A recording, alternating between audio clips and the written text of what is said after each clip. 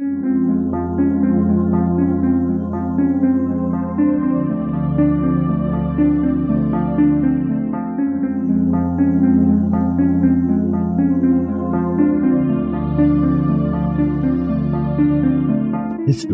tells the story of the world and of our lives. Sometimes that history goes bump in the night.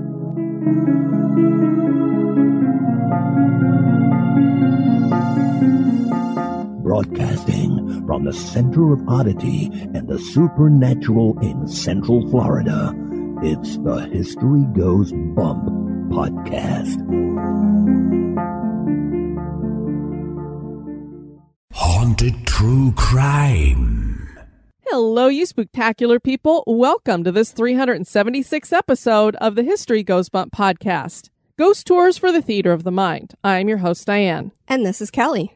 Kelly, on this episode, we have one of our haunted true crimes. I know, and it's one of my favorites. So, obviously, this is not going to be an episode for the little ears, more than likely. Definitely not.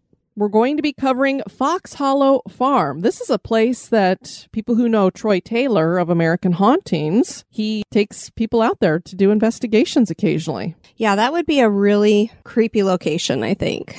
I don't know. I have some feelings about that. I know, because if you think about it, everywhere that we ever go to investigate, clearly people have died there. Sometimes there has been, like, Villisca Axe Murder House. You've had some murders there. But this one really does creep me out thinking about that. And I think it's just because it's a serial killer and so many people were killed there. Right. It's pretty intense. Yeah, it just seems like it would have so much negative energy around it. Although the people that have lived there for years seem to have done it fairly peacefully. I mean, they're having experiences and stuff, but it's not like chasing them out of the house or anything. This is true. And it's a beautiful home and property. It does look beautiful. Yeah. Before we get into that, we want to welcome into the Spooktacular crew, Dominique Fabrice, I hope I said that right, Natalie, Karen, Erica, Catherine, Josie, Sandy, Onyx, Adam C. and Adam F., Irene, Bethany, Sarah with an H, Susan, Ellen with an A, Terry with an I, Benjamin, Jan, Tabitha with 2 B's, Matilda, Heather, Kyle, William, Anna, Maria, Carol, and Eric. Holy cow, that's almost 30 people. Good grief. Thanks for joining us in the crew on Facebook, you guys. And now, this moment in oddity.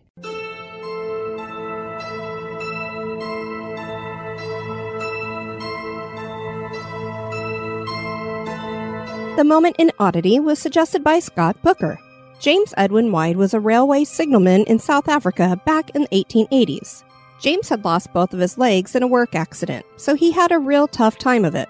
He caught an incredible break when he went to the market and saw a Chacma baboon driving an ox cart. James was so impressed that he bought the baboon, named him Jack, and trained the animal to push him to and from work in a small trolley. Soon he was training Jack to sweep floors and do other household duties. This is all really impressive, but Jack was able to do something even more amazing. When trains would approach the train station, they would toot their whistles to indicate which track they needed changed. James would pull on the levers to change the tracks. Jack watched James do this, and Jack figured out the pattern. Jack became so proficient that James didn't even have to supervise him anymore. One day, a train passenger saw that it was a baboon at the station controls, and they freaked out and complained to the authorities. The railway managers came to the train station thinking that they would be firing James until they saw the baboon working. They decided to test his abilities instead. Railway Superintendent George B. Howe said, "Jack knows the signal whistles as well as I do, also every one of the levers." It was very touching to see his fondness for his master. As I drew near, they were both sitting on the trolley, the baboon's arms round his master's neck, stroking James's face. The railway insisted that Jack the baboon be paid, so he was given an employment number and received 20 cents a day and half a bottle of beer every week. Jack made no mistakes in the 9 years he worked at the train station. His record ended when he developed tuberculosis and passed away. A baboon working the rails with a perfect record certainly is odd.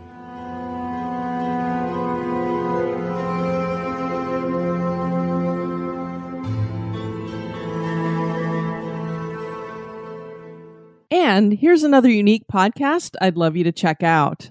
Bolt your doors, lock your windows, turn off your lights, and come with me into the weird darkness. I'm Darren Marlar, bringing you true stories of the paranormal, supernatural, legends, lore, crime, conspiracy, mysterious, macabre, unsolved, and unexplained 7 days a week. Recently voted number 2 in the best horror true crime podcasts for 2020 by Podcast Magazine. Search for Weird Darkness wherever you listen to podcasts. And now, this month in history.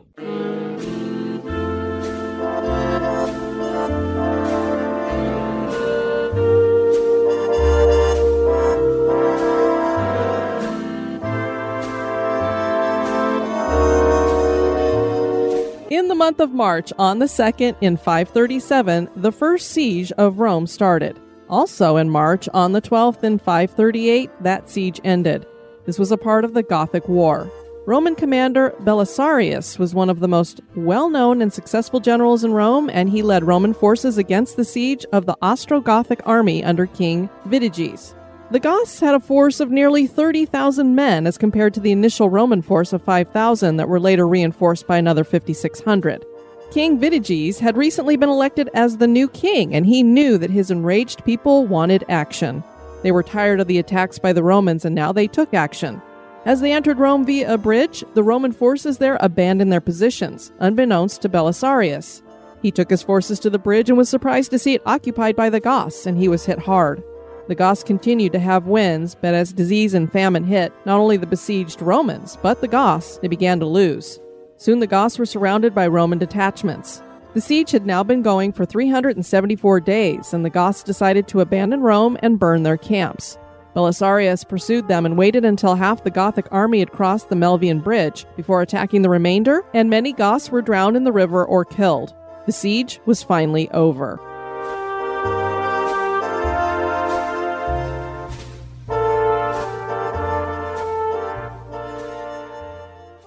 We hear true crime stories like this all the time.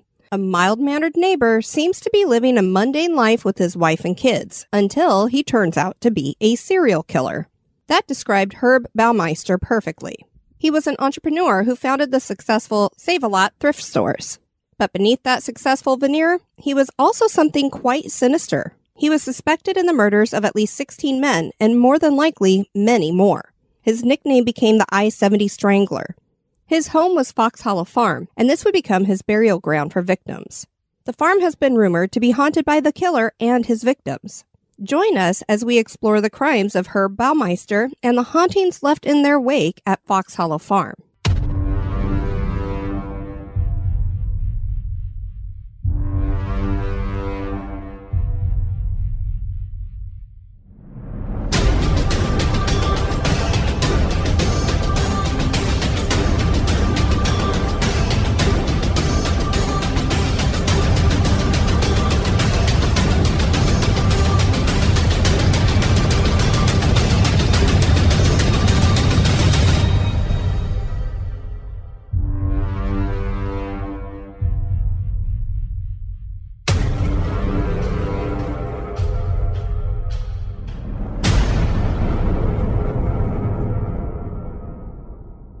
Puberty can be a real struggle, right, Kelly? Indeed. We suspect that nearly all of our listeners would not care to repeat that time in their lives. Hormones are raging as a young person is making the adjustment from child to young adult. For Herbert Richard Baumeister, puberty caused some kind of shift in his brain from which he would never recover. Baumeister was born in 1947 to Herbert and Elizabeth Baumeister, and he grew up in Westfield, Indiana. By all accounts, his early childhood seemed to be good, and he was joined by 2 brothers and a sister. As he entered his teens, he started to become obsessed with some really weird thoughts as his personality shifted. His behavior became antisocial, and he started telling obscene jokes and pulling weird pranks. Herb would wonder aloud what it would be like to taste urine, and he became fascinated by dead animals. Walking to school one morning, he found a dead crow in the road, and he picked it up and put it in his pocket. When he got to his classroom, he slipped the crow onto the teacher's desk when she wasn't looking. Another teacher got an even better present on their desk. Herb threw a fit once and urinated on that teacher's desk during class. You can imagine what his fellow classmates must have thought of him. Yeah, I don't even know. I mean, there are some strange kids that I went to school with, but I don't know what I would have done if one of them was like, I wonder what urine tastes like. Can I try some of yours? Ew. God. I mean, no. yeah, there's just something that's definitely cracked there. And I wanted to make the point that for all intents and purposes, on the surface of his childhood, it looks like things were okay. It's not like he grew up in a really horrible home because, a lot of people debate when it comes to these serial killers. Is it nurture? Is it nature? Right, exactly. One can imagine that his parents were frustrated by Herb's downward spiral of weird behavior, and they took him to a doctor for psychological testing. The tests revealed that there was possibly a multi-personality issue and schizophrenic tendencies. Unfortunately, he was left untreated, and he continued his descent into madness. His fascination with dead animals developed into squeezing the animals, so he could feel their bones crushing from the power of his hands. The sensation aroused him. Despite being schizophrenic, Baumeister managed to function at a high level. He graduated from high school and got into Indiana University. It would be here that he would meet Juliana Sater, who went by Julie, and the two would start dating. Herb had not dated anyone before, but the couple got serious quickly. They shared conservative opinions and got along fairly well. Baumeister decided he was done with college after only 1 year, and he dropped out and began working for the Indianapolis Star as a copy boy. In 1971, Herb and Julie married. What Julie didn't know, and perhaps Herb wasn't quite aware either, was that he had homosexual tendencies. Yeah, so I don't know when he started to go down that route. I don't know if that was already happening in college. We don't know a whole lot about his life in that regard, but as we're going to find, there's definitely something there. Herb had other tendencies, too, in regards to his mental health, and Julie would soon find out about that. They'd been married for 6 months when Herb's father checked him into a psychiatric hospital, and he spent 2 months there. Herb was suffering from deep depression, and he would fly into unprovoked rages. He started working a variety of jobs and did well, but his coworkers thought he was very bizarre. I suppose he was very much like he was back in school, so... He lost a job working as a program director for the State Bureau of Motor Vehicles after he urinated on a letter addressed for the governor. He has a fascination with this urine thing. I was just going to say that. After 8 years of marriage, Julie and Herb decided to start a family. Their first daughter, Marie, was born in 1979, followed by their son, Eric, who was born in 1981, and then their final child, another daughter named Emily, was born in 1984. The following year, 1985, the body of a 17-year-old man named Eric Roediger was found in Indiana. It is believed that this is one of Herb's first victims. So at some point previously, he had started picking up men. Herb started having problems with the law as well. He got arrested for a hit and run while he was intoxicated. Later, he was arrested for conspiracy to commit theft, and he managed to beat the charge. Baumeister set his sights on starting his own business in 1988. He had worked at a thrift store for a time, and he and Julie discussed opening one of their own. His father had recently died, and Herb went to his mother to ask for a $350,000 loan to open up a Save-A-Lot thrift store. The store was wildly successful, and Herb opened a second one in 1990. The body of 26-year-old Stephen Elliott was found shortly before this, and this would be another possible victim of Herb. Despite clearly having some major issues, Herb was a good father. He tried hard to make sure his kids grew up in a Leave It to Beaver type home. That was the kind of childhood that he had had, so the family spent a lot of time together, almost cloistered. The Baumeisters had few friends, and we venture to think that was because Herb was odd in a bad way. The family had been successful with their 3 Save-A-Lot stores, but their fortunes began to turn. Balancing the 3 stores and raising 3 kids was taking its toll. Herb was spending long hours away from work, and no one knew what he was doing, but he would smell like alcohol when he returned. Herb burned out and asked Julie for a divorce in 1991. The couple reconciled, and even though their finances were not doing as well, they decided to buy their dream home.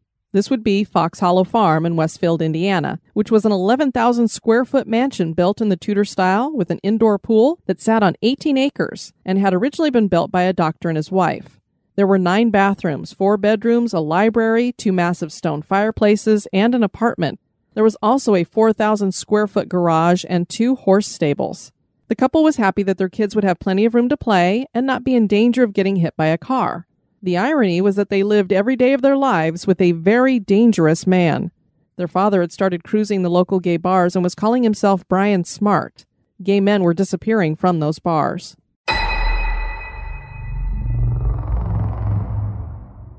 Ten would disappear in a little over 2 years. This started in May of 1993 with the disappearance of 22-year-old Michael Riley. That same month, 20-year-old Johnny L. Bayer was reported missing. 31-year-old Jeffrey Jones was reported missing in July.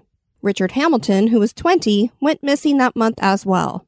In August, 27-year-old Alan Livingstone disappeared. Stephen Hale, 26, was reported missing in April 1994. In June, 28-year-old Alan Broussard walked out of a gay bar and was never seen again. In July, 34-year-old Roger Allen Goodlett disappeared. Virgil Vandegrift was a private investigator who had worked for the Marion County Sheriff's Department. The first case to come to Vandegrift was Alan Broussard's. Alan's mother approached Vandegrift in early June of 1994. She described her son as a heavy drinker and gay. He was last seen leaving a gay bar called Brothers. The investigator wasn't alarmed at first, but did his due diligence, putting posters up around the area. As more missing gay men were reported, all of whom were described as having similar features, Vandegrift became more concerned. Mary Wilson was an investigator with the Indianapolis Police Department, and she was also working on cases involving missing gay men in Indianapolis. The two investigators had begun to suspect that all these cases were connected to each other. We're not sure how they learned of each other, but they began communicating and were soon working together on the case. What I love about what we see happening here is you've got Vandegrift. He's just a regular private investigator. So you've got a woman coming to him saying, my son's missing. So he's going with this missing case. But as he starts seeing more coming in, he starts to get concerned. And I love that because, I mean, it's the 1990s. Gay people are not as much an accepted community. And I have a feeling that maybe police would start to look kind of the other way and not really be so worried about whatever that's going on over at the gay bars. Sure, not so much a high priority. Yeah, so this private investigator actually did care and started to put two and two together. And then kudos to this female investigator with the police department who is also putting two and two together. Somehow they found out about each other. I have a feeling he was calling the police department to get some information and stuff. And before long, these two were hooked up and talking to each other and going, we've got some other stuff going on here. And I'm sure that they started noticing that you've got all of these supposedly gay victims that are along I-70 that have been dumped. And now over in this area, we've got a lot of gay people dying at the gay bars. And they're starting to wonder if these are two things together. And obviously later on, they're going to figure out, okay, he's dumping his victims out on the ground when he doesn't have a house to bring them back to. But when he's got a house with all this property, now all of a sudden we don't have bodies getting dumped everywhere. In 1993, a gay man came to them with a horrific tale.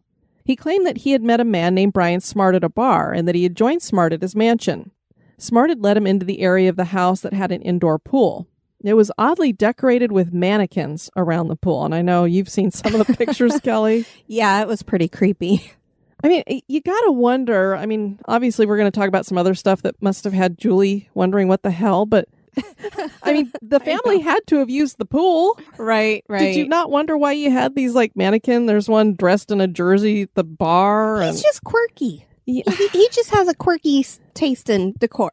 Babe, you and I are proud of our weird and odd. That's why I said he was odd in a bad way. Right. Because I like odd people. And there are people who are odd in a bad way. And that just, I can envision us having Skelly, our little buddy that sits outside that we decorate. That's one thing. I was just going to say, well, we do have Skelly, our full-size skeleton that sits on the bench in front of our house that we dress up for the holidays. So our neighbors probably think we're a little odd, but I don't know. I'm sure they do. Seems weird that you'd have all these mannequins around the pool. I don't know. Maybe one or two, but I don't know.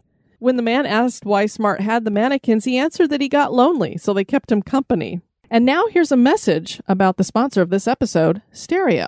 Kelly, this Stereo app is just becoming more and more fun. It is giving us such a wonderful way to communicate with our listeners and meet new people who are coming around and listening to the podcast as well. Absolutely. I've been loving it. Stereo is a live social conversation. The listeners can become a part of the conversation by talking to us directly in the app. The stuff we're doing over there is exclusive stuff, and we gave you guys a little sampling over in the regular feed. We'd love to have you come over and join us live. We want to hear your thoughts about different things. We've talked about what is a ghost, shadow people, hauntings at various locations. It's a lot of fun. We do these on Thursdays and Saturdays at 8 p.m. Eastern Time. You can join us at stereo.com/History Goes Bump. Download the app and then follow us. And you can follow Kelly there too under Kelly Rang. Please do, you guys. It's so much fun. We love hearing from you. We love hearing your comments and your questions. So it's just a big, fun social event, essentially. So join us there. Join us live, stereo.com/history goes bump. Download the Stereo app and follow us. See you there.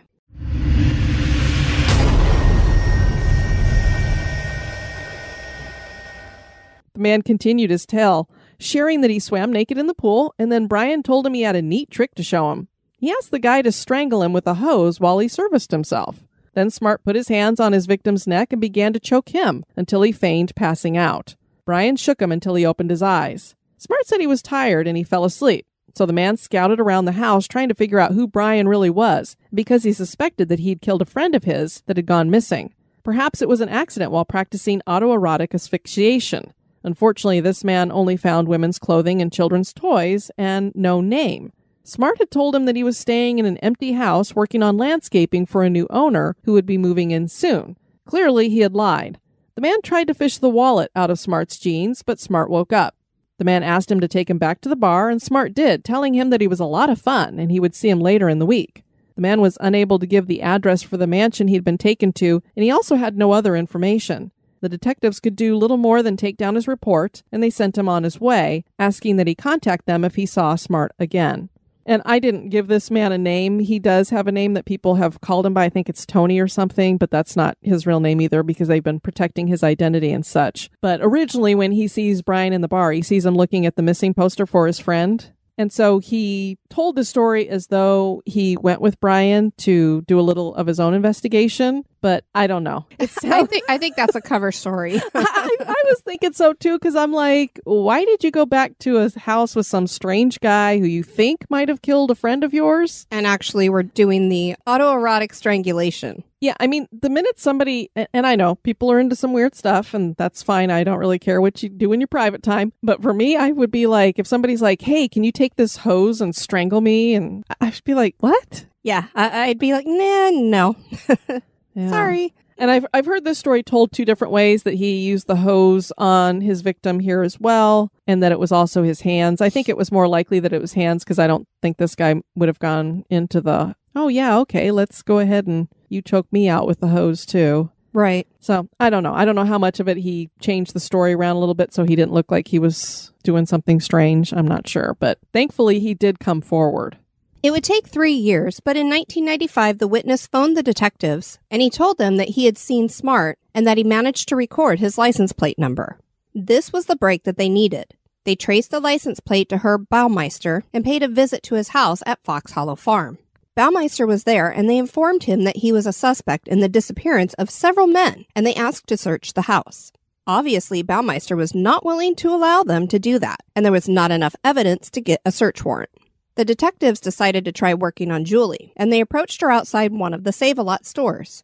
Despite being very unhappy in her marriage, Julie was also unwilling to allow the detectives to search the house, and even got angry that the detectives suggested that her husband was a suspect in the disappearance of gay men. She went home and asked Herb about it, and he dismissed the whole thing as rubbish, and she left it alone. But she had to be suspicious because in 25 years of marriage, Herb and Julie had only had sex 6 times. Clearly there was 3 times because she got pregnant 3 times. But Right. I mean, 25 years? I can't imagine. Yeah, that's just, clearly there's something wrong. The other thing that should have had Julie suspicious was something that happened in the fall of 1994. A year before the police came knocking, Eric, who was 13 at the time, had been playing in the woods when he stumbled across a human skull. He brought it back to the house and showed it to his mother, who was horrified. She asked Eric to lead her to where he found the skull, and he did just that. Julie was even more stunned when she sifted through the leaves and found a pile of bones. When Herb came home from work, she showed him the skull and told him about the other bones. Perhaps she hoped that he would explain them away as an old burial on the land that they didn't know about, but instead he told her a farcical story. His father had been an anesthesiologist, and so Herb said that it was a medical school skeleton that his father had owned. And Herb wasn't sure what to do with it, so he buried it in their backyard. Julie apparently bought the story because she didn't press him further. Oh my God. I forgot about that portion of this story. It just doesn't even make any sense to me. I mean, if you came home and you're like, oh, that's just some real skeleton that I buried in the backyard. First of all, I'd be like, why did your dad have a real skeleton? I know medical schools way back in the day, we've talked about it, especially when it comes to H.H. Holmes, but I wouldn't think it'd be normal for an anesthesiologist to have a medical school skeleton. I think you could still actually buy things of that nature these days. I mean, Maybe. They're very expensive. I know that there's been situations that I've read about where people actually purchased skulls, actual real ones. So, I mean, I guess it's a thing if you have the money and you want to spend it that way. Yeah, I guess I would just be like, why didn't you just donate it back to a medical school then? Right. Why would you bury it in the backyard and then not tell me about it? Yeah, our skelly is plastic. Definitely. Or is it? Oh, geez. 5 months later, the police tried again to get Julie to give them permission to search the property. And again, she said no. But she clearly had to be thinking about what they had told her. Her husband was a suspect in murders, and bones had been found on the property by their son. Her marriage was rapidly deteriorating, and she had already suspected that he was stepping out on her. He had plenty of time for such things because for weeks and even months every summer, she would take the kids to a property that Herb's mother owned on a lake. Herb would never join them, claiming that he was too busy with the stores. And now his behavior was becoming even more erratic than it had been before. And Julie found some of it to be terrifying. Julie decided she couldn't take it anymore and she filed for divorce. The detectives working the case had gotten their first break when their witness got the license plate of Herb's car. Now they were going to get their next break. In June of 1996, Julie invited the police to search the house and property. And what they found was horrific.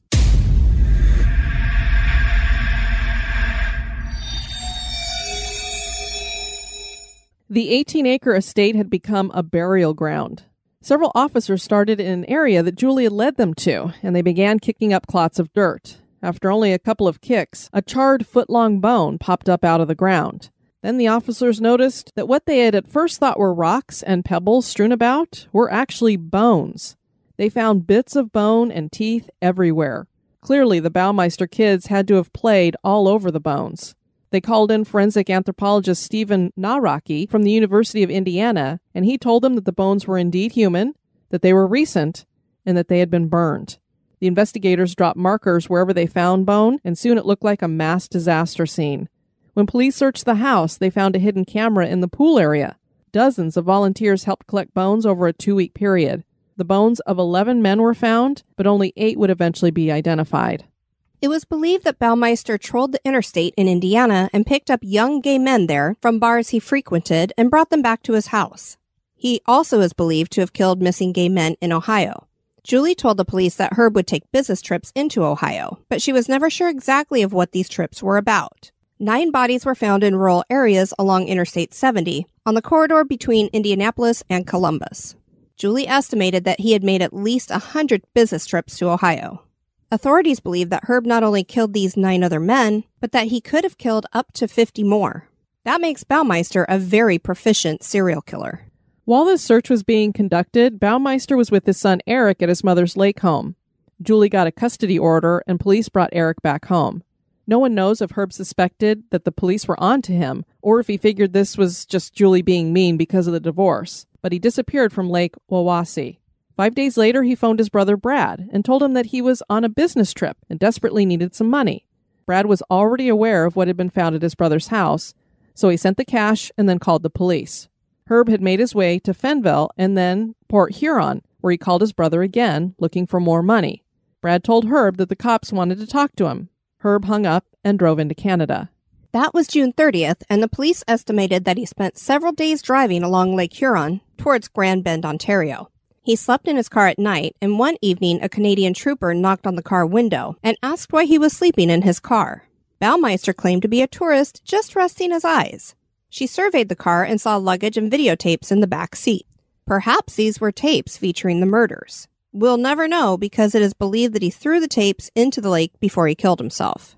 On the evening of July 3rd, Baumeister drove into Pinery Park, ate a peanut butter sandwich, piled up some sand into a human-sized mound, put some dead birds around it, and put a .357 Magnum revolver to his forehead and pulled the trigger. He left behind a suicide note that said he was going to go to sleep now because he had failed at business and his marriage was irreparable. He made no mention of any murders. And that really sucks. It was like a 3-page rambling letter, so you think that he would have all kinds of information in there, at least to give himself a little bit of peace of mind before he did that, but not one mention. Julie and the children moved away from the house. Vicki and Robert Graves bought the mansion and land in 2006 for $987,000, even though the asking price had been $2.3 million, and the property was more than likely worth at least $5 million. There's always a reason why you get a bargain like that. Yes. 8 acres were purchased by Noah Heron, who opened the Urban Vines Winery and Brewery in 2017. Heron put 3 acres up for sale in 2019. We couldn't find anything on whether they had sold it or not. Also unknown is if Heron built a home on the acreage, which had been his plan. Vicki and Robert Graves still live in the house, and Robert wrote a book with Richard Estep in 2019 called The Horrors of Fox Hollow Farm, Unraveling the History and Hauntings of a Serial Killer's Home, about the property and the murderer.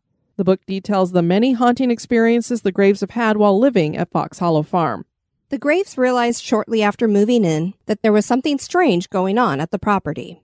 They heard strange knocking inside the house, and they heard disembodied voices and footsteps. They saw full-bodied apparitions. On one occasion, Mrs. Graves was vacuuming gravel from around the pool, and her cord kept coming unplugged for no reason.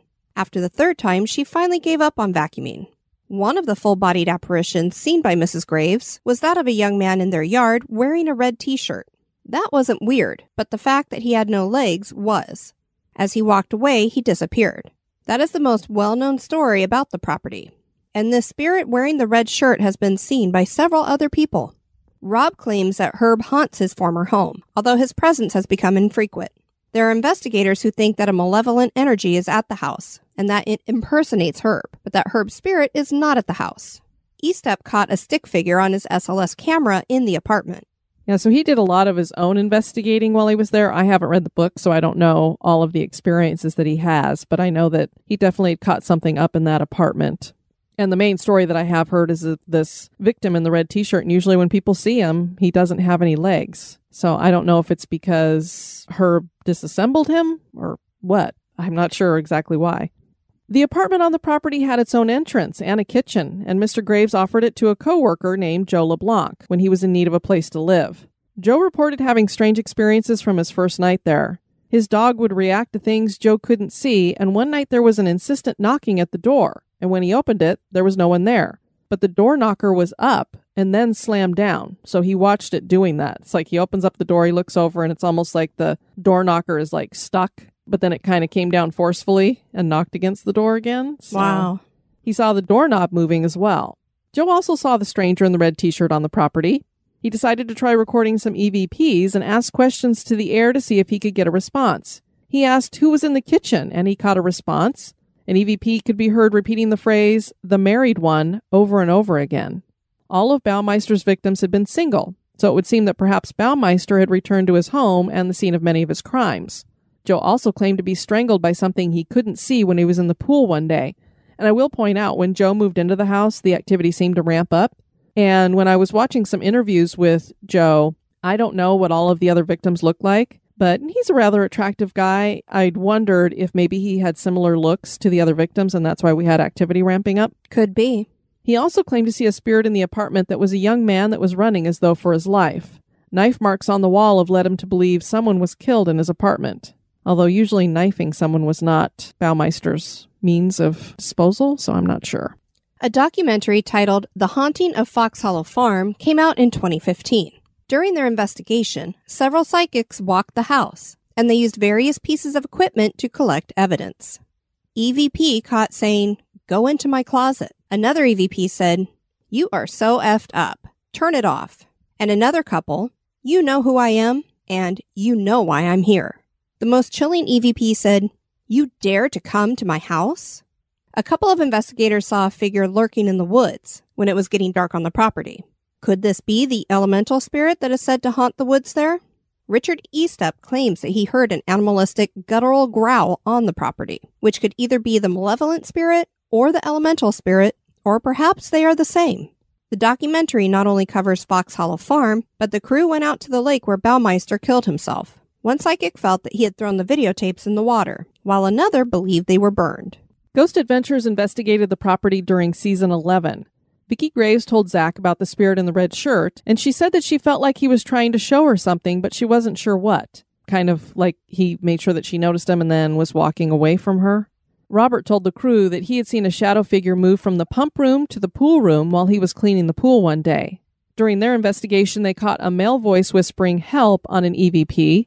The spirit box said, "I'm dead, I don't know," when asked who killed him, and Herb did it. Interesting stuff that they had caught, especially on the spirit box and the EVP with the help. They were just talking and weren't even trying to catch anything. It's one of those where you're just having a conversation and something pops up in the conversation. And it was it's definitely sounded like a younger male voice saying help. So they'd wondered, is this one of the murder victims calling out? Yeah, very possibly. So it could have been some kind of residual energy trap there. I'm not sure. I just find it fascinating when they're talking about also this elemental spirit that could be in the woods. Was it drawn there because there were all these murder victims on the grounds? Yeah, feeding on the energy, perhaps. Was it Baumeister giving off sacrifices to something? And here I'm putting it into the ground for you? Ew.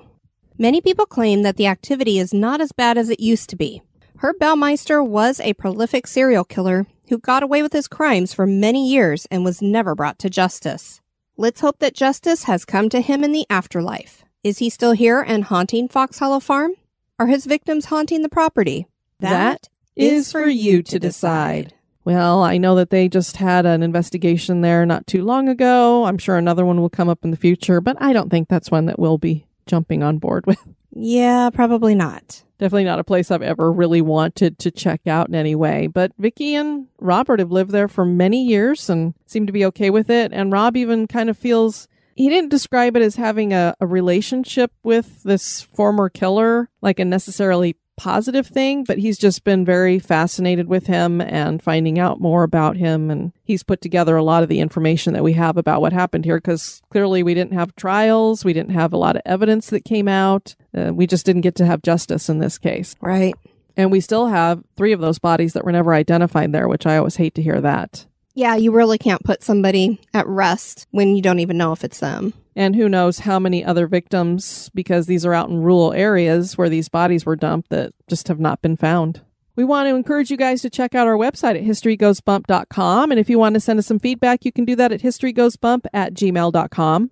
Kelly, we put up a bonus episode into the main feed that's about shadow people that we did over on Stereo. And during that, we had somebody who called in and had asked about the Yuma Territorial Prison, if we'd ever been there, if we knew anything about it, because she was going to be going to do, I couldn't remember if it was a tour or an investigation. And one of the listeners listened to that, and so she wanted to share a little bit. She said, "I was listening to your bonus episode on shadow people, so good. Anyway, I heard the caller ask about the Yuma Territorial Prison, and it so happens I've been there about 3 times. It is such a well-done, well-preserved walking history area, very creepy as well, even in broad daylight. There are so many different aspects to the site. First and foremost is the history behind it, which is well presented and told. There's the prison proper, as well as Boot Hill, which is their cemetery, the watchtower, the hole, which if I remember correctly is really a cave. Can you imagine? No. Very creepy and good to go in and poke around before rattlesnake season, if you get my drift. Although I guess you wouldn't have a problem with that, Kelly? I would not. And you know what? Honestly, unless it's extremely cold, rattlesnake season can be year-round. I have found rattlesnakes on Christmas Day, believe it or not, out hiking. I mean, intentionally looking for them, but yes. That almost blows my mind. You're like, intentionally looking for them. I remember we had some friends when I was a kid that moved on to a property in Colorado that was up on a mountainside, and there was a lot of land around it, and it was brush, and they had all kinds of problems with rattlesnakes up there. I was always like freaked out when my parents would take us up there. I never saw a ghost myself, even when we returned at night. Once you pay admission, you can stay on the grounds as long as you like, at least up to 2019, which was the last year I went. And then she also mentioned some other haunted locations in Yuma, which got me going, well, not only do we need to do this prison, but maybe just a haunted Yuma episode. And they apparently have ghost tours there. Episode? Heck, let's just go. All right. Well, thank you so much for sharing that with us, Susan. We want to thank you guys for tuning into this episode. I've been your host, Diane. And this has been Kelly. You take care now. Bye-bye. This episode is brought to you by our executive producers. Dispatches from the Grave Digger. We want to welcome into the cemetery Lori Alexander. You're going to be buried under a marble tombstone. Sarah Midden, I hope I said that right. You're going to be buried in a chest tomb. And Stephanie Hedge, you're going to be put in a garden tomb. And in 3 months, you'll have an HGB logo mug coming to you. And for our other executive producers that are at the $10 and above level, you guys get a t-shirt every year. There's a lot of you. I communicate to you via whatever email you signed up at Patreon or PayPal with, and I have a lot of shirts I owe people. So please check your emails and get back to me. Even if you don't want it, please let me know that you're just not interested in getting a t-shirt so that I don't keep harping on you about it and that I get you guys taken care of. Absolutely. And thank you so much for supporting us at HGB. We truly do appreciate it, and we hope you love the bonus content that you get to enjoy.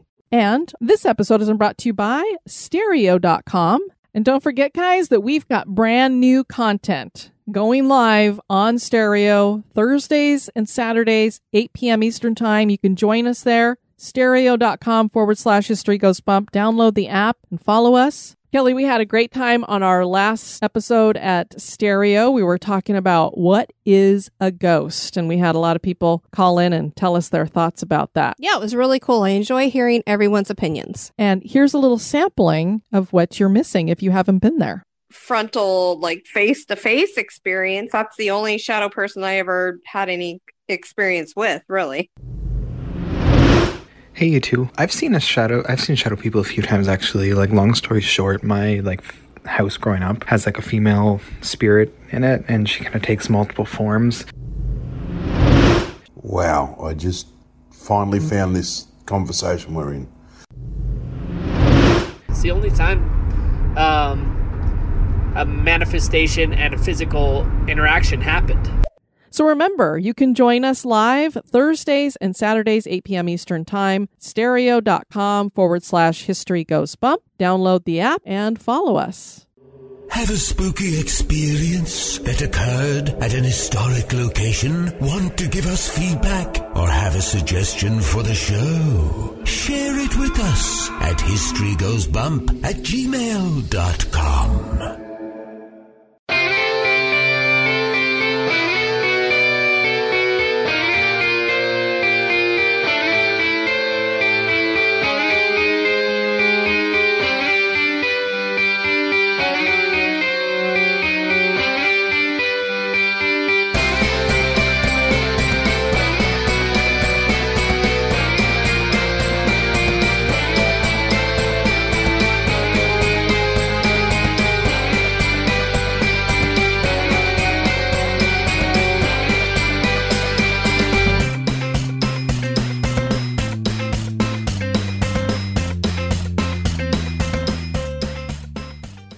King Vitiges. Vitty, that's all, folks. And many Goths were drowned in the river or killed. He was killed. It will kill. Yeah.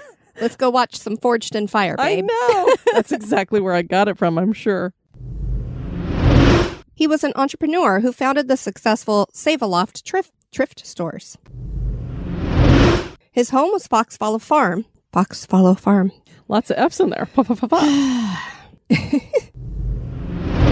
Puberty can be a real struggle, right, Kelly? Indeed. After 8 years of marriage, Julie and Herb decided to start... Herb? Herb? Was it cilantro? Oregano? Basil? He ain't the good kind of herb, that's for sure. Oh, goodness. It is believed that this is one of herbs. I'm just going to keep calling him that. Somebody wants to use some herbs and make a recipe, it sounds like. And actually, we're doing the autoerotic asphyxiation.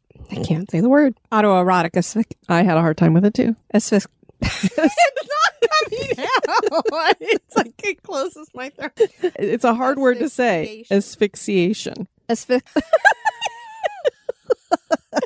is like ritual. The autoerotic choking to death thing. Strangulation. Just say autoerotic strangulation. The autoerotic strangulation.